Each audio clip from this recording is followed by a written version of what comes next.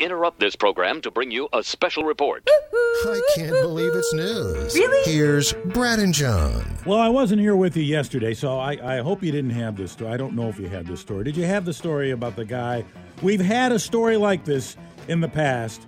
The guy with the buildup of ice in the gutters? No. No, okay. No. All right, yes. We tell this as a cautionary tale at least a few times a year. It happens. And this was in Oregon the other day. Guy's got a buildup of ice on the gutters. He lives in Multnomah County. And he tries to melt the ice in the gutters with the blowtorch. And you know what happens from there to the wood roof. Up it goes. When I was picking out the gutters the other day, I liked the fact that it was doing the gutters when it's cold and frozen out. You can kind of get that trowel or whatever you use to get in there, and all the muck is frozen together, and it comes out in chunks.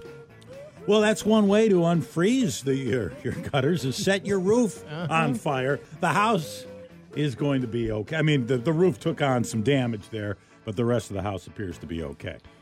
You know, when you're starting a criminal enterprise, maybe sometimes it's good to work alone. You know, you are in charge of all the decisions. If something goes south, it's on you. You know, if you're going to have a partner, you guys got to be on the same page. You can't have one guy thinking one thing and another guy thinking the other thing, or it's not going to work. And that's what a couple criminals in Ohio found out a couple weeks ago. One of them decided to go into the Giant Eagle supermarket, and he was going to do some shoplifting. In fact, racked up about $500 worth of stuff from the supermarket in his cart. And he's planning on walking right out and putting it in the car and taking off. Well, the guy driving the getaway car's got another idea.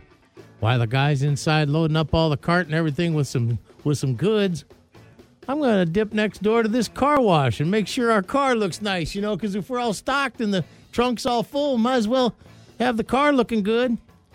The car was still in line at the car wash when the dude with all the stuff comes out of the grocery store.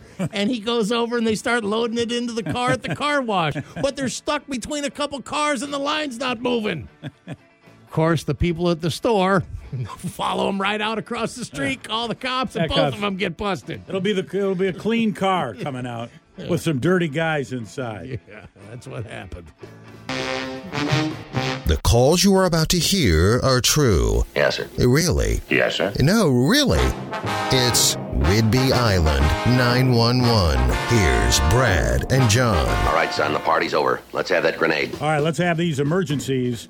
911 calls coming into authorities on Whidbey beginning Tuesday, January 10th, 1:52 p.m. Classic Road. 911 caller says, my husband is standing in the middle of the road and he's holding on to a horse.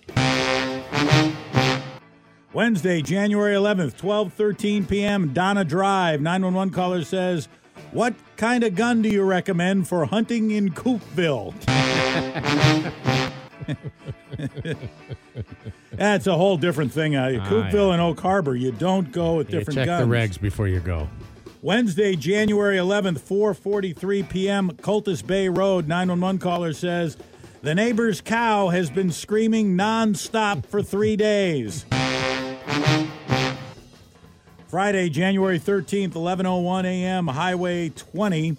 911 caller asks, did you hear about the guy who's been in the porta potty for the past 6 hours? And finally, Saturday, January 14th, 4:40 p.m., Bayview Road. 911 caller says, somebody kidnapped my pig. I'll call the office, get a couple of black and whites up here to take them in.